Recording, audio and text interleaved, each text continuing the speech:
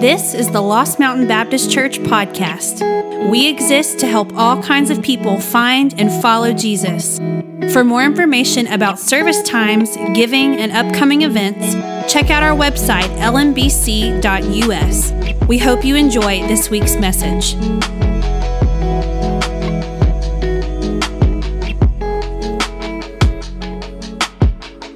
Well, good morning. It's so good to see you guys. Happy Easter. It is, you guys are a quiet group. It's Easter 2022. I said 2020 last service. Terrible year. Nobody wants to go back to Easter time 2020. But it is Easter 2022. Easter typically a Sunday where we're more excited than not, so we'll see what we can do with this. I have lived most of my life, not all, but most of my life in the Bible Belt. And Easter is a bit, the way that we observe Easter and what we see around Easter in our culture is a bit interesting just across the United States anyway. It is especially interesting in evangelical cultures in the Bible Belt, right? And it would cause you to simply ask, what is this all about? So much of it seems more ritual or tradition than it does deep-seated faith and reverent celebration of Christ and what God has accomplished in Him. What does the victory of Christ on the cross, confirmed by God in His resurrection, mean for your life this morning? Some of you know that we have older kids who are teenagers, and then we have younger kids, twins, Zeke and Zane, who are 3.5 years old. And I picked them up from preschool this week on Thursday, and they were out for Easter weekend, and they had little Easter baskets and stuff in them. They were all excited. We got home, and I thought I would see where their knowledge base is on Easter. So I said, Zane, do you know what Easter is all about? And he said, yes. And I said, what is Easter all about? And he said, the bunny. I said, no, it's not the bunny. It's a good guess. That's not the bunny, though. Let's think one more time, son, who we pray for and love and talk to Jesus about and read the Jesus Storybook Bible to. And let's see, one more time. Let's try again. Think real hard. What's Easter all about? He looked off for a minute. He said, eggs. I said, no, it's not about eggs. 2 strikes, son. You're almost out. So let's give it one more time. I want you to think really hard. What is Easter all about? And he looked, he said, oh, candy.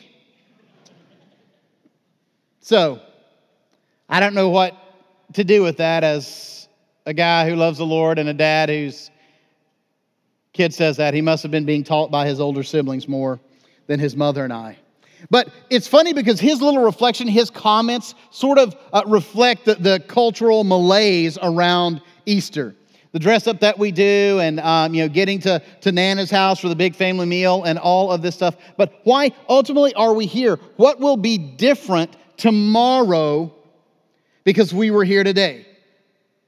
What will be different in your life tomorrow on Monday because you celebrated the resurrection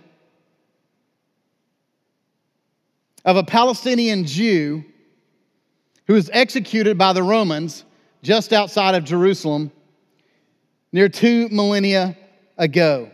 Well, this is where Paul leads us. We've been in a study of Colossians, and we're staying in it for Easter morning in a passage that I think is especially poignant and significant to us on this Resurrection Sunday. Let's look at Colossians chapter 1. We'll read verses 21 through 23, but I want to set up why Paul is saying what he's saying here. Paul has been talking about the sort of cosmic victory and cosmic implications of Jesus' death on the cross. That through the crucifixion of Christ, His willingness to go to the cross, to give His life for sinful humanity, God really is reconciling all things to Himself. That on the cross, Christ defeated the powers of darkness and evil, all the spirits and principalities that are at war with God, were at war with God then, are warring with God today, have actually ultimately been defeated. And their defeat is just working itself out now. And they, like we today, didn't have real good language to talk about this sort of cosmic reality. But now Paul brings it down and he says, you Colossians, who are living in a city and a time where people around you are saying, it's okay to believe the Jesus stuff, to be Christian, just have an open mind. Bring some of this in and bring some of this in and stop saying that that's wrong and stop saying that that shouldn't be. We're an advanced pluralistic society in first century Colossae. And there was confusion. And Paul doesn't want them confused. And God doesn't want you confused this morning about whether or not you stand in Christ or outside of Christ still. In either place you stand, he wants you to understand what it means to be there. Let's pick up Paul's words in verse 21. Once you were alienated from God and were enemies in your minds because of your evil behavior. But now he has reconciled you by Christ's physical body through death to present you holy in his sight, without blemish and free from accusation, if you continue in your faith established and firm, and do not move from the hope held out in the gospel. This is the gospel that you heard, and that has been proclaimed to every creature under heaven, and of which I, Paul, have become a servant. Let's pray. God, through your Holy Spirit, awaken us this morning. God, I pray that the blind would see, that the dead by your power would be given new life. God, that hearts of stone would be replaced with hearts of flesh. God, that those who are in darkness would be brought into light. And God, that your people would have a greater understanding that leads them to worship and praise your name for who they are in you and what you've done for them and in them. I ask this in Jesus' sufficient name. Amen. In a sermon on this passage, Dr. Martyn Lloyd-Jones in 1955 in Westminster Chapel in London simply read the text and then said this: slaves of darkness, slaves of the devil, that is what we were. But we have seen that Christ has delivered us out of that and put us into his new kingdom of light, righteousness, and glory. And the moment we believe that, we thank God because God alone could deliver us.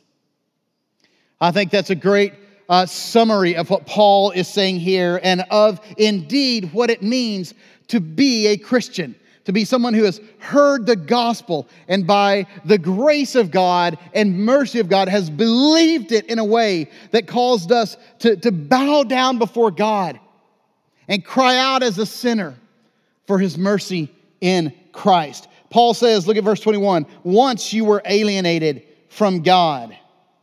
Once you were alienated from God and were enemies in your minds and in your evil behavior.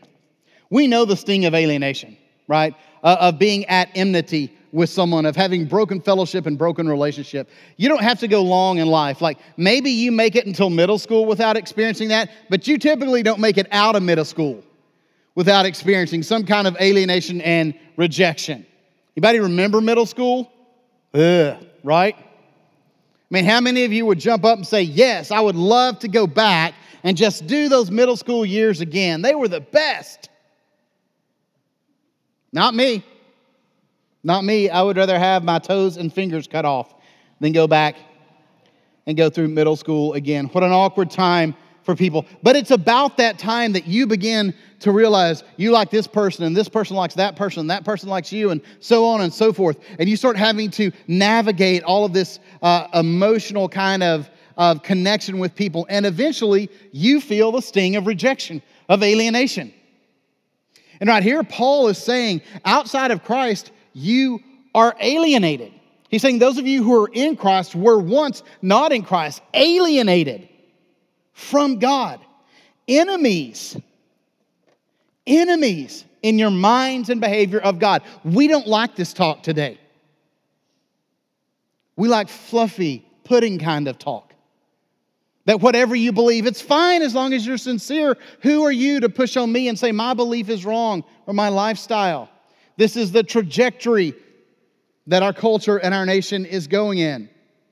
And I don't think it's going to stop. The chasm between the church and the culture is just going to get wider and wider and wider until we can no longer pretend that the two are the same. And there will be a distinct difference between followers of Jesus Christ and everyone else in our nation, in our beliefs, in the way that we live, the way that we love. Paul's saying, once you were alienated from God. And when we look at this line about being enemies in our minds and because of our evil behavior, there's more of a kind of a nuanced connection and dance there than you would realize. N.T. Wright does this well. He says, thought and act are both tainted outside of Christ, each pushing the other into further corruption. Wrong thinking leads to vice, vice to further mental corruption, so that the mind, still not totally ignorant of God's standards, finds itself applauding evil. This is life outside of Christ. And Paul is telling the Colossians, this is who many of you were before Christ came to you and saved you. And this is the direction that our culture is going. Carl Trueman is a Christian professor and sort of an expert at the place where culture and the gospel meets.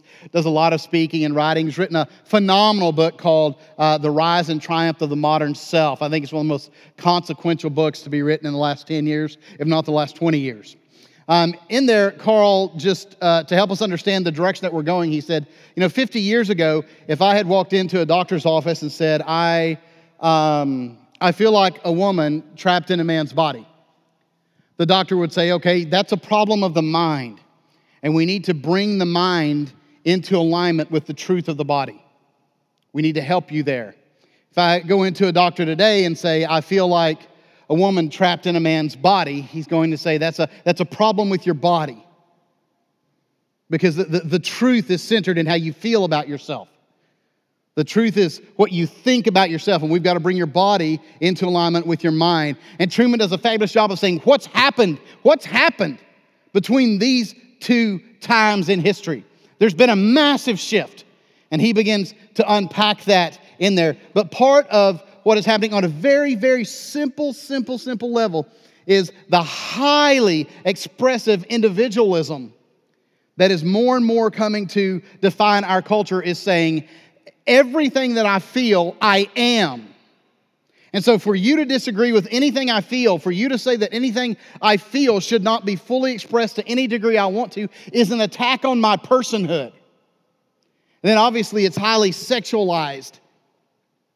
And this is the direction we're going. But the Apostle Paul would say, of course, outside of Christ, that's the direction human beings go. You're alienated. You're enemies with God. Your thinking is darkened. And your behavior bores out evil because of it. And the two dance back and forth. Let me give you a couple of other pictures of this. One from 1 Corinthians chapter 6. Paul writes to the believers in Corinth, an incredibly gifted church, but a church that came with a lot of baggage. Some of you could say amen to that because you came to faith in Christ at a later age, and you understand the depths of His grace and His glory, but you bring a lot of baggage into your relationship with Christ, and Christ is working that out. He says, do you not know that wrongdoers will not inherit the kingdom of God? Do not be deceived, neither the sexually immoral, nor idolaters, nor adulterers, nor men who have sex with men, nor thieves, nor the greedy, nor drunkards, nor slanderers, nor swindlers will inherit the kingdom of God. And that is what some of you were. That's what some in the church in Corinth were before God saved them. But you were washed, you were sanctified, you were justified in the name of the Lord Jesus Christ and by the Spirit of our God. Once you were something else and now you are something new. Once old creation was at work in you and defined you. Now you are a new creation. New creation is alive and at work in your life. And don't miss it. He says you were washed, you were sanctified, you were justified.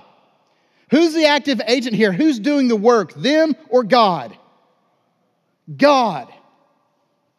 Who's receiving the work in cooperation with the Spirit of God? God or them? Them. Yes, God is at work. You can't do this work yourself. You can't clean yourself up. You can't make yourself right before God. It doesn't matter how much you don't cuss. It doesn't matter how nice you dress or how often you attend Sunday school.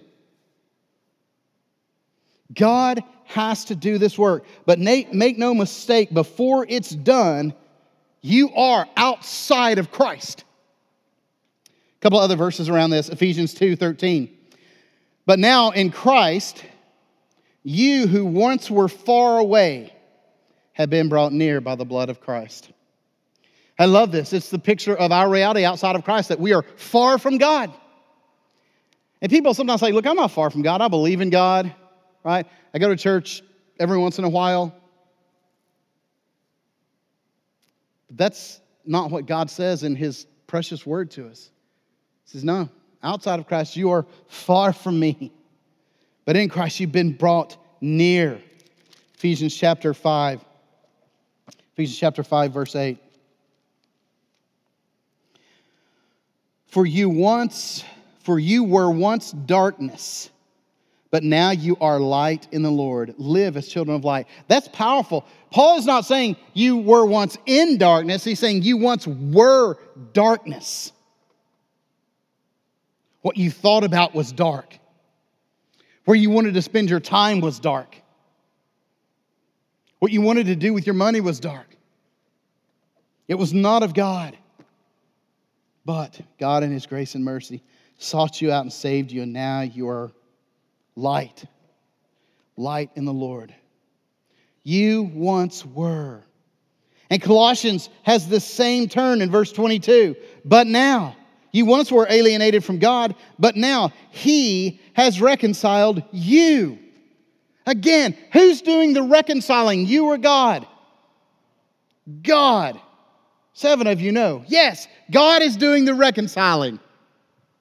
God is the active agent. God is the one pursuing you in love and mercy and grace. But now He has reconciled you by Christ's physical body through death. Christ offering His body in the place of sinful humanity to present you holy in His sight, without blemish and free from accusation. Without blemish and free from accusation. Let me give you a little bit more thorough picture of what Paul is getting at here, again from the book of Ephesians, chapter 2, verses 1 through 10. As for you, and remember, Paul is speaking mostly to Christians now, who need the gospel again and again and again and again. And some of us are going to get it so much that eventually it's going to dawn on us, we were never Christians. And for the first time, we understand. We understand the depths of our brokenness, and we cry out to God, and new life begins. He says, as for you, you were dead in your transgressions and sins, in which you used to live. They were alive and walking around, but they were dead inside, dead to God, dead spiritually. When you followed the ways of this world and the ruler of the kingdom of the air, the spirit who is now at work in those who are disobedient, all of us also lived among them at one time, gratifying the cravings of our flesh and following its desires and thoughts. Like the rest we were, now don't miss this, like the rest we were by nature deserving of wrath. We don't believe this except for terrible people, right? If you see a murderer on TV, if you see a pedophile, if you see a war criminal, you're like, man, that guy's deserving of wrath. Well, we don't believe our family members, who we know in the depths of our souls are not followers of Jesus. We don't believe they're deserving of wrath. We don't believe our neighbor, who's a great buddy. We cheer for the same sports team together. He takes care of the house when we're gone. He's a good old boy. He's just not a follower of Christ. We don't believe he's deserving of wrath. Paul says everybody outside of Christ, by nature, is deserving of wrath. But because of God's great love for us, because of His great what? Love. Not great desire to judge or just sort of begrudging willingness to save. Out of His great love for us, God, who is rich in mercy, made us alive with Christ, even when we were dead in transgressions. It is by grace you have been saved. And God raised us up with Christ and seated us with Him in the heavenly realms in Christ Jesus, in order that in the coming ages He might show the incomparable riches of His grace expressed in His kindness to us in Christ Jesus. For it is by grace you have been saved through faith, and this is not from yourselves, it is the gift of God, not by works, so that no one can boast. John 19:30, Jesus says at the end of His life, before He surrenders His life and lays it down on the cross, He says, "It is finished." It is finished. And the Greek is clear here. It is accomplished, completed, perfected. What is it? It is the redemption plan and purpose of God. So all that has to happen for you to be received to God in good standing, for God to throw His arms around you and welcome you home and adopt you into His family and love you and lead you and clean you and purify you and give you joy and new life, was accomplished by Christ on the cross. Every bit of it. There's nothing you can do. There's nothing you can do. Fleming Rutledge is an esteemed Episcopal preacher, spent several decades of parish ministry, what we would call pastoral ministry in New York City. And in a small devotional book written around the 7 last words of Jesus on the cross, she writes this: Jesus is announcing that at the precise moment when He seems to be defeated, He is actually the conqueror, Christus Victor. He has done what He came into the world to do. The Word became flesh. There is no aspect of Christian faith more difficult for us to believe. It is in the nature of the human being to think that Christ's work could not possibly be finished, that we have to do more, we have to add to it, we have to earn it. Church, you can't earn it. You can't keep it by working good. Rutledge goes on and says, we cannot earn God's gifts of forgiveness, reconciliation, resurrection, and eternal life. These divine gifts are beyond our capacity to earn through any means we could possibly devise. It has already been done for us. It is freely accomplished through the self-giving of Christ. She's exactly right. That's why we worship God. That's why we praise God. That's why we give all glory to God. That's why none of us are going to stand before God when we do and brag. Lucky you had me on your team, Lord. You can't imagine how many people I led to you. Peter, look it up.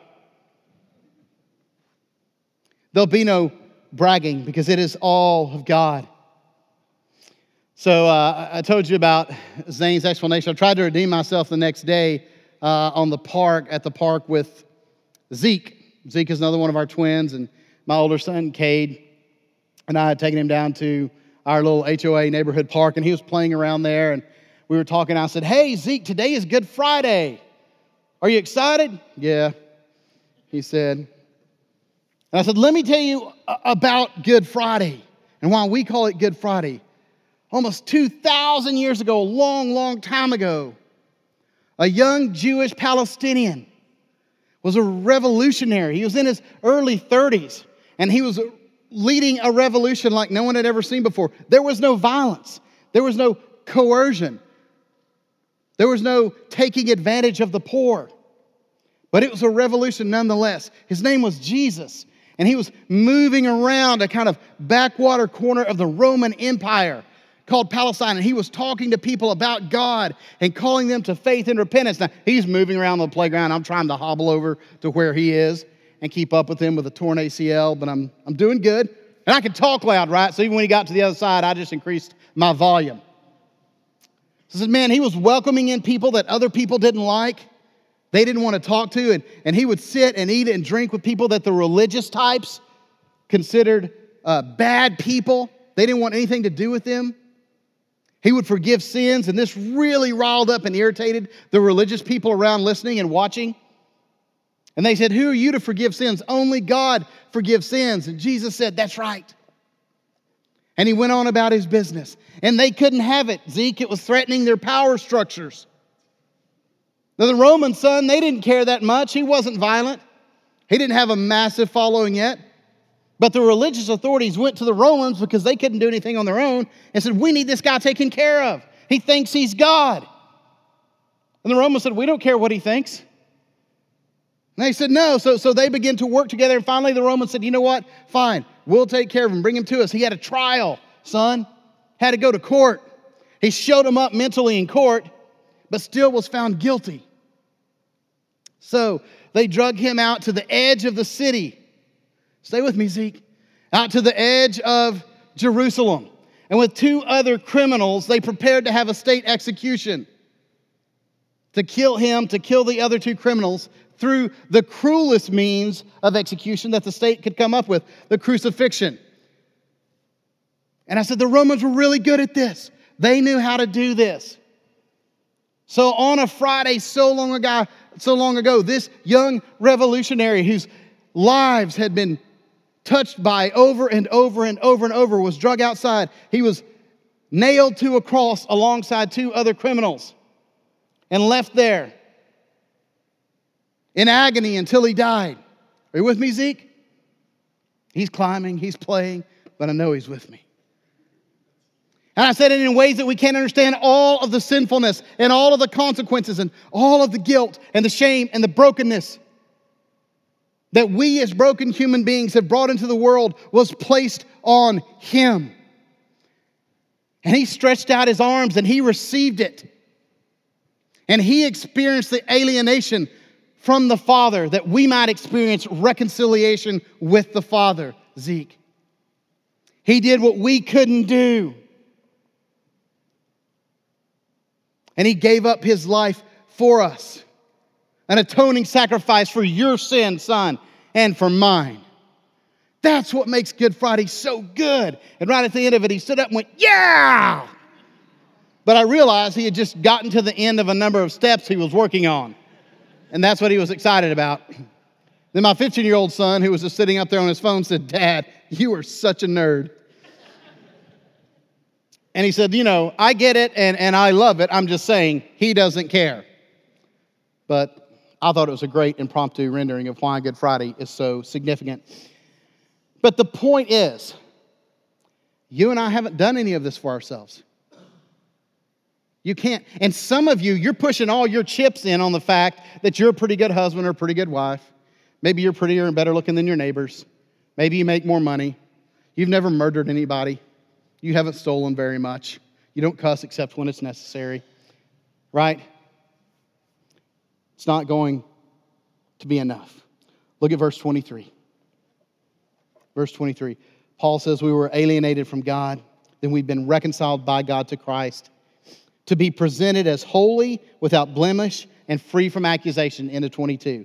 Holy, without blemish, and free from accusation. Without blemish is so powerful. You ever looked into one of those little makeup mirrors and you looked at yourself and thought, I'm not looking too bad. Then you flipped it and that was the magnified side. You're like, oh, I've got serious problems and should probably get to the doctor. Paul says Christ will present us through his power and his sacrifice, those that are truly in him before God, without blemish, holy, and free from accusation. If, verse 23, if you continue in your faith, established and firm, and do not move from the hope held out in the gospel. Now, Paul is not somehow going back. He's not going back to some kind of works-based faith here at all. What he's saying is that real faith, true faith, those who have gone from alienation to reconciliation will hold fast because they are held by God. Let me give you a couple of verses around this. Philippians 1:6, a verse that will be familiar to some of you. Paul thanks his God for the work that he's doing in the Philippian people. And he says he has all the confidence in the world that he, meaning God, who began the good work in you, will see it through to completion. God will continue to carry out to its perfected end the work that he's begun in you. The author of Hebrews takes a little bit different run at this with the same conclusion. Chapter 12, verses 1 and 2. Therefore, since we are surrounded by such a great cloud of witnesses, let us throw off everything that hinders and the sin that so easily entangles. And let us run with perseverance the race marked out for us. Don't miss the fact that if you're in Christ, you've got a race marked out for you. God has called you to something. If you're part of his church, if you're in Christ, you're part of his church. And God has called us to something. He's marked out a race for us. Then he says this in verse 2, fixing our eyes on Jesus, the pioneer and perfecter of faith. The author and finisher of your faith. It's all Jesus, church. It's all Jesus. Paul gives a warning. He says the kind of faith that leads to us being presented as Christ's beautiful bride before God on the day of judgment as pure, blameless, without blemish, without accusation, is the faith that perseveres until the end. John Stott said this, he, meaning Jesus, asked his first disciples, and he has asked every disciple since to give him their thoughtful and total commitment. Nothing less will do. This is such a struggle in the Bible Belt. It's so difficult to figure out what's going on, what's real and what's not. J.D. Greear, in an interview about a book he wrote entitled Stop Asking Jesus to Come Into Your Heart, said surveys show that more than 50% of people in the United States have prayed a sinner's prayer and think they're going to heaven because of it, even though there is no detectable difference in their lifestyles or values from those outside the church. And now listen to this, don't miss this. This is so astounding and shocking to me, such a great statement. So many people are assured of a salvation they give no evidence of possessing on the basis of a prayer ritual they didn't understand in the first place. Flannery O'Connor, that great writer and author who comes up with some of the best characters from the South that have ever been written about, said this. She said, while the South is hardly Christ-centered, it is most certainly Christ-haunted. There's a veneer of Christianity that sort of hangs around like residue throughout the South. And it's very dangerous. You know what makes counterfeits so dangerous? Is that a counterfeit is so close to the real thing, but it's not the real thing. It's not the real thing. Jesus gets at this idea in Matthew chapter 7 when he says, speaking of that final day of judgment, not everyone who says to me, Lord, Lord, will enter the kingdom of heaven, but only the one who does the will of my Father who is in heaven. Now, don't miss what Jesus is saying here. He's not saying those who do the will of the Father will get you into heaven. He's saying those who've been saved, those who've had a right relationship with God restored, do out of affection for Him and delight in Him and a transformed core, do the will and the work of the Father. So don't mix up what comes first and what comes second. Verse 22, many will say to me on that day, Lord, Lord, did we not prophesy in your name and in your name drive out demons and in your name perform many miracles? In other words, did we not do ministry in your name? Then I will tell them plainly, I never knew you. Away from me, you evildoers. See, God has an entirely different standard for us. We're like, we don't call people like this evildoers who are doing good things and doing good things in Jesus' name. But Jesus says, I never knew you. We may say, but didn't I pray before family meals and before football games? Didn't I vote against abortion and advocate for prayer in school in your name? Didn't I read Bible stories to my kids and put a painting of Noah's Ark on the wall in their bedroom? Didn't I have tears roll down my face, sincere, genuine tears, every time I heard Lee Greenwood sing God Bless the USA? Didn't I choose to date on Kristen Mingle instead of Match.com? And on I could go. And Jesus is going to say, tragically, sadly, unimaginably that day, to many, I never knew you. Because you tried to know me through your effort. You tried to know me through culturally pleasing things that you did. You tried to know me in every way except repenting of your sin before me. Acknowledging that you're actually at war with my Father. You want to be your own God and make your own way. It's not by works, lest anyone should boast. C.S. Lewis, in that great little book, The Weight of Glory, said, I believe in Christianity as I believe the sun has risen. Not only because I see it, but because by it I see everything else. This is what Christ does when you are in Him. He is the lens through which you understand the world. He's the lens through which you understand family and sexuality and marriage, how you handle your money, how you see people of different races, how you see yourself. Finally, John 11, Jesus in response to good Martha, sweet good Martha, who knew Jesus and was so busy working that He would have a pleasing time in her home. He said to her, I am the resurrection and the life. The one who believes in me will live, even though they die. And whoever lives by believing in me will never die. Do you believe this? Let me ask you this morning, do you believe this? Do you believe this? The kind of belief Jesus is asking for here is a belief that by the supernatural power of God leads to a transformed life. We just saw it in Colossians. Once you were this, now you are this. If you persevere, if the faith stands, only the faith that stands is a true and right faith. Can I just say this morning, God loves you. He loves you. He is pursuing you, however near or far you are from Him. My desire this morning for those of you that know you're not in Christ is that you would understand the sobering consequences of choosing to be at war against God. And you would feel the sweet and tender call of God to come to Him. Repent of your sin and cry out to Jesus and be saved. For those of you who've been in here and you've been in Christ for a long time, I hope you would once again understand the beauty and the power of the gospel that we celebrate this Resurrection Day. And maybe your affections for God would be fanned some. Let's stand. We prepare to respond to God's word through reflection and response. I pray that you would listen for the small voice of God in your life. And as we participate in communion and worship, that your statement to God would echo His statement to us. That in Christ all the promises of God are yes and amen. Whatever He's calling you to today, I trust His sweet and good Spirit. When He does a work, it is a final work. Let's pray.